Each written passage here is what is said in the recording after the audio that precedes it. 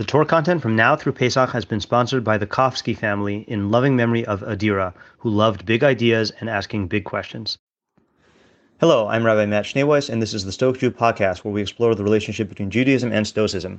Today's reading is from Marcus Aurelius' Meditations, Book 4, Chapter 48.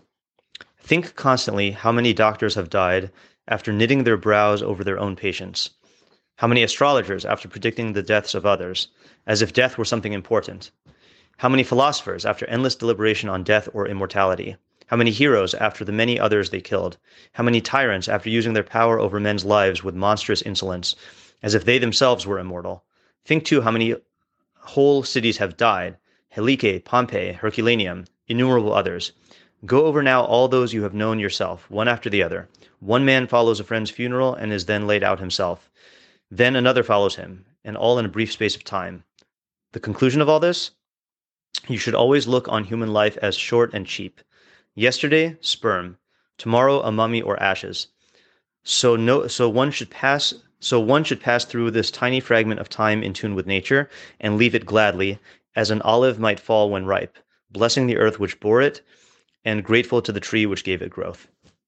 Okay, so this is a very good poetic example of Marcus Aurelius reflecting on the classic Stoic theme of Memento Mori, of being cognizant of your own mortality. I want to divide it into two halves. The first half being the examples he gave, or the different ways he stated the idea, and then the last part, which is the moral of the story, so to speak. So in the first part, sounds like he's referencing, or it sounds like he's emphasizing there's the irony, right? That doctors spend their whole lives trying to prevent their patients' deaths and thinking about death, and then they themselves die. Astrologers also try to help people avoid death, et cetera, et cetera. So I was trying to think, what's the point? What point is he getting at? Like, he's not just saying, remember that you're going to die. He's saying, look at all these people who are involved with death, in their careers or in their values, their life plans, and they too die. So, like, what's the point of the irony? So this is speculation, but perhaps what he's saying is that there is a fantasy that talking about or facing or dealing with death will somehow make you immune to it. In other words, the doctor who, it's funny, I forgot if he actually says this here, but there's this great book, When Breath Becomes Air, by Paul Kalanithi, I'm not sure how to say it, about this doctor who was diagnosed with he's a neurosurgeon, and he was diagnosed with stage 4 lung cancer, and he basically wrote about how that experience flipped his mentality in terms of the way he looked at his craft and at his life and at his patients. I actually have to go back and reread it to see what he says, but I can imagine a doctor in that position kind of feeling like a certain amount of injustice. Like, what do you mean? I spent my whole life trying to prevent people from dying, and you're telling me I'm dying? And so it sounds to me like that's what Marcus Aurelius is really commenting on, is that, yep, everyone is going to die. And the fact that you strive to exert control over death and that you think about it and you work on it, that's not going to exempt you from death. Okay, so that's one possibility.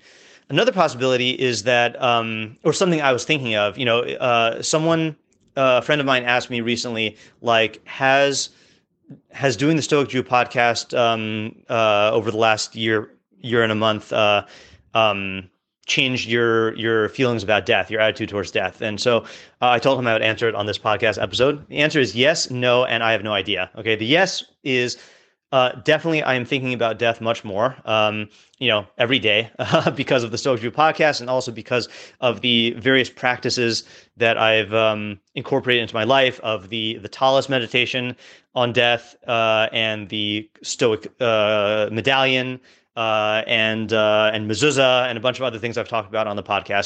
So definitely I've been thinking about death much more, and I'm hoping that has an effect.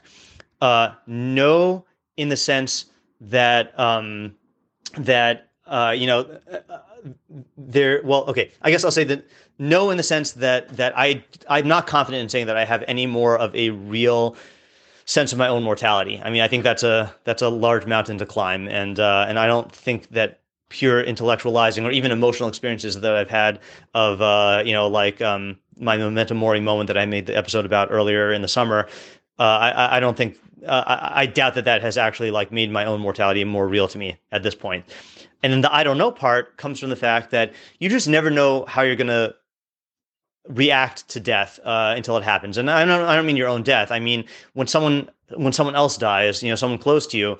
A lot depends on the relationship, on the circumstances, on how it hits you. And the best example I can give of this is there was a girl named Claire Wineland. I found her YouTube channel when I was teaching Koheles. She was a teenager at the time.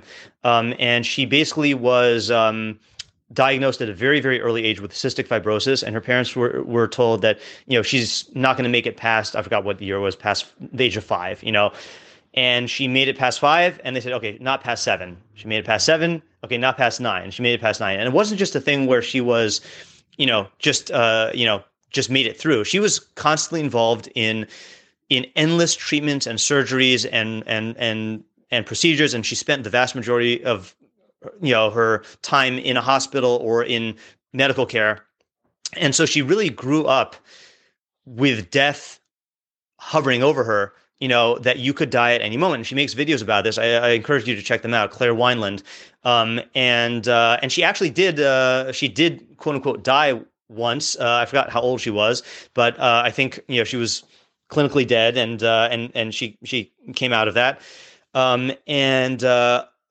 Unfortunately, she did actually die. I think 3 years ago. She had finally gotten the opportunity to get a double lung transplant, I believe, and that would have basically, had a chance of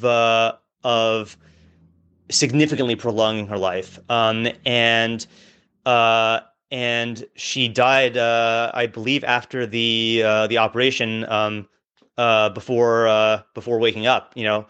So in one of her last videos, she talks about about how terrified she is of dying. And this is someone who has spent her whole life preparing to die and talking about her own death and actually dying. This was what her life was made up of, and this one shift of the fact that there was now hope that she could have had lungs and lived a fuller life. That's what awakened a fear of death that she hadn't had before. So I'm using this as a proof. I mean, not that you need a proof, but I'm using this as an example of how no amount of preparation and thinking about dying can actually predict how you're going to react to the notion of your own death or to someone else's death. And I think she was a good example because she literally spent every day talking and thinking about death for her whole life, ever since she was a little child, Okay, so that takes care of the first half. But now this last part here where he says, the conclusion of this, you should always look on human life as short and cheap. Yesterday's sperm, tomorrow a mummy or ashes. So one should pass through this tiny fragment of time in tune with nature and leave it gladly as an olive might fall when ripe, blessing the earth which bore it and grateful to the tree which gave it growth. So I immediately thought of the Mishnah in Pirkei Avos, chapter 3, Mishnah 1, which is Akavya ben Mahallalel Omer. So Akavya, the son of Mahallalel, says, Histaku b'shlosha devarim v'iyata bali de avera. Contemplate 3 things and you will not come to sin. Da me'ayin basa. So you should know from where you come, from whence you come. You should know to where you are going, and you should know before whom you in the future will have to give a judgment and reckoning. Me'ayin basa, where do you come from? Mitipa srucha, from a putrid drop, i.e. from sperm. Ul'anata holech, and where are you going? Limakom afar, rima v'soleh, to a place of dust, worm, and maggot. And before whom are you going to have to give an accounting? Before the King of Kings, the Holy One, blessed is He. So it's funny, if you compare that statement with Marcus Aurelius, Marcus Aurelius got 2 out of those 3, right? From you came from sperm and you're going to go to the grave. But Marcus Aurelius did not have anything about God or about din v'cheshbon, about reckoning.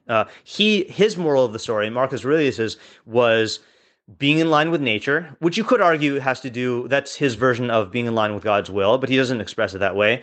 And then gratitude of and acceptance of death when the time comes, like an olive naturally ripening and falling off of the tree. But our moral of the story, at least the way Akavya ben Mahallalel says it, is that you will not come into avera. You won't transgress. And actually, I want to read the Rambam and the Meiri on this, but before I do that, I want to read. There's another drasha on this, which is a pretty good one in Yerushalmi Sota 2:2. And this is a drasha on the pasuk in Koheles that says, "Uzchor es borecha b'mei b'churosecha ad asher lo yavau yemei hara v'higiu shanim asher tomer ein lihi b'hem chayfetz." So the pasuk says in Koheles 12:1, "Remember your Creator in the days of your youth, before the days of evil come, or the days of bad come, the bad days come, and you arrive at years about which you say, I don't have any desire in them." Okay, so the Torah Tamima in his commentary on this points out that there is a redundancy here, or a strangeness. Bor Echa, your Creator, has an extra yud, and the aleph doesn't have the right vowel under it, doesn't have a patach, and the resh also doesn't have a patach under it. So based on those textual anomalies, then the Talmud Yerushalmi expounds and says, so it quotes Akavya ben Mahallalel, and then it says, Ushlosha darasha Akavya mitoch teva achas. All three of these things of remembering where you came from, where you're going, and before whom you're going to give reckoning, Akavya ben Mahallalel expounded from one word. Uzachor es borecha. Remember your borecha. Okay, your in the pasuk, your Creator. Okay, but then he darshaned it. Remember your be'ercha. Oh, I'll read it here. I'll read the whole thing. He says be'ercha, borcha, and bora'acha. Okay, be'ercha, literally your well, means mimakum shabasa, the place where you came from. Okay, meaning sperm. Borcha, your pit, lamakum shataholik, that's the place where you're going, meaning your grave. And then bora'acha, your Creator, lifnei ata shata asid litin din v'chashbon. Okay, so it's a cute little drasha there on remembering death. And again, this is literally one of the psukim that is the literal Memento Mori, about remembering your death. That's what that whole 12th chapter in Koheles is about, is remembering your death. So it fits in very well with Stoicism. Okay, so the Rambam here on this Mishnah in Avos 3:1 says, his bonus hazo mevia es adam lide anava pistaklo me'ayin ba. This contemplation will bring a person to humility when he contemplates where he comes from. So he's saying, remembering that you came from a drop of sperm should make you humble. Okay. We'll elaborate on that in a second. V'izbonono al tachliso, and when he contemplates his end, yavi oso lidei zilzul b'inyane ha'olam hazeh. That will bring him to despise, to downplay, to reject worldly matters. V'izbonono, sorry, my watch alarm. V'izbonono b'gdulas hamitzave yavi oso lemaher l'kayim mitzvaso. And contemplating the greatness of the commander of God will bring him to hasten to fulfill his mitzvos, his commandments. V'kasher yusugu shlosha sadavarim halalu lo yachadach klal. And when he attains these three things, he will not sin at all. The Meiri says the same thing as the Rambam, but he elaborates a little bit more. And I think we have to end here because I have to go to give shir in a little while. Akavya ben Mahallalel says, Shlosha dvarim elu yivyehu. Sorry, this is the Meiri. Shlosha dvarim elu yivyehu lihishtadel b'midos uvatorah ad sheyagia l'shleimus. These three things will bring you to strive in ethical perfection and in Torah until you reach perfection. Shezachiraso sheba mitibas rucha yivyehu lihishamar min haga'ava shehi shoresh hamidos araos. Remembering that you came from a putrid drop will bring you to guard yourself against haughtiness, arrogance, or egotism, which is the root of all bad character traits. Got to think about that one a little bit more. And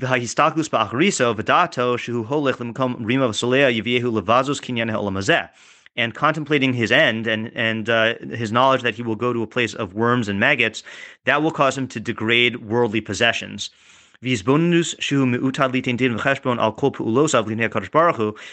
contemplation of the fact that in the future he'll have to give a judgment and an accounting of all of his actions before God, that will bring him to strive in Torah and in fulfilling his mitzvos.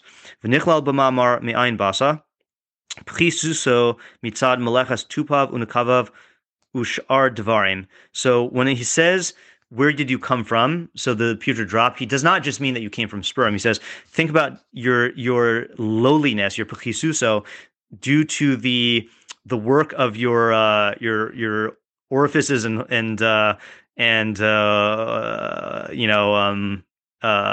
parts and other things. Hanim asim shabo od b'chaim b'chiyaso. Like basically the disgusting aspects of your body that enable you to live. We took kach shana b'braisa. You know what? I'm realizing this is too long for now, and I really have to go now. And I don't want to re-record this, so let's just cut it off here. And you can think about it. Think about it on your own about how these things can bring you to the results that the Rambam and the Meiri talked about of humility that's coming from a putrid drop, and then and then to despising worldly possessions or material success, that's knowing where you're going to the grave. I guess you can't take anything with you, and then the fact that you're going to have to give reckoning before God. And let's think about the difference between Marcus Aurelius' moral of the story of just being grateful to God and living in line with nature versus the Torah's thing, which is not just living in line with nature, but actually living according to the regimen that God gave us to perfect ourselves as human beings, and the responsibility that we've been charged with, which is why we're going to be subject to an ultimate reckoning. And the fact that all of our actions are a reality that registers before God, so to speak. Okay, that's it for today's episode. If you've gained from what you've learned here today, please consider contributing to my Patreon at www.patreon.com/Rabbi Shnei Weiss. Alternatively, if you would like to make a direct contribution to the Rabbi Shnei Weiss Torah Content Fund, my Venmo is at Matt-Shnei-Weiss, and my Zelle and PayPal are mattshneiweiss@gmail.com. Even a small contribution goes a long way to covering the cost of my podcast and will provide me with financial freedom to produce even more Torah content for you. If you would like to sponsor a day's or a week's worth of content, or if you are interested in enlisting my services as a teacher or tutor, you can reach me at rabbishneiweiss@gmail.com. Thank you to my listeners for listening. Thank you to my readers for reading. And thank you to my supporters for supporting my efforts to make Torah ideas available and accessible to everyone.